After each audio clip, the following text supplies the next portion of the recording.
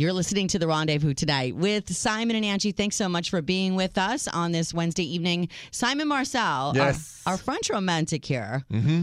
So, in France, when we think of France, we think of Paris, we think of the city of love. I mean, it's the birthplace of romance. It is. Clearly, our French romantic has dropped a line or two on a lady, on the street, in a restaurant, or wherever. Once upon a time. I want to hear. I found some really cheesy. Funny. I found cheesy pickup lines on Reddit, but I want to see if it comes from somebody that is from the most romantic place in the world. Do the cheesy pickup lines sound any better? So, please, Simon, if you will, pretend I am the most. You're gonna have to really. This is a stretch. Pretend I'm the most amazing thing you've ever seen in your life. I'm sitting at this restaurant alone, and you're approaching me. Give me your cheesy pickup line in your French way. I would say bonjour. I'm not a photographer, but I can picture me and you together.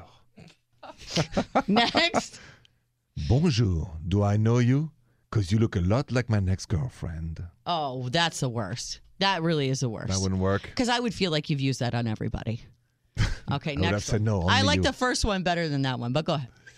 Bonjour. Yes. Are you religious? Because you're the answer to all my prayers. Oh, wow. This is good. I'm an atheist. Next. No. Are you liking that your 16-year-old nephew is here and he's laughing at you? Yeah. Okay, Next so line. you go next. Bonjour. Ah, bonjour. I'm lost. Yes. Can you give me directions to your heart? Do you have Google Maps? Get the hell away from me. Next. Bonjour. Bonjour. Was your dad a boxer? Yes. Because damn, you're a knockout. This is good. That's pretty good. This is good. I like boxers. All right, go ahead. Next one. Should I do this one or you? Yeah. Well, I was saying earlier that your 16-year-old nephew is visiting from Paris. Yeah. And, you got to give him some knowledge here right now. Here's Zachary.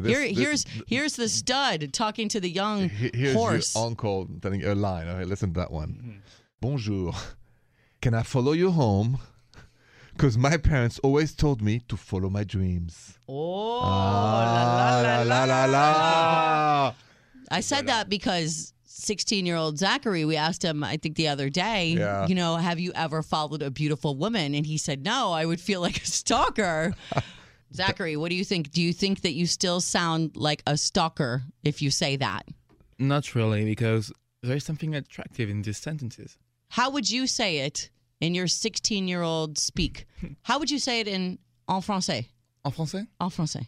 Est-ce que je pourrais te suivre chez toi, puisque mes parents m'ont toujours dit de suivre mes rêves?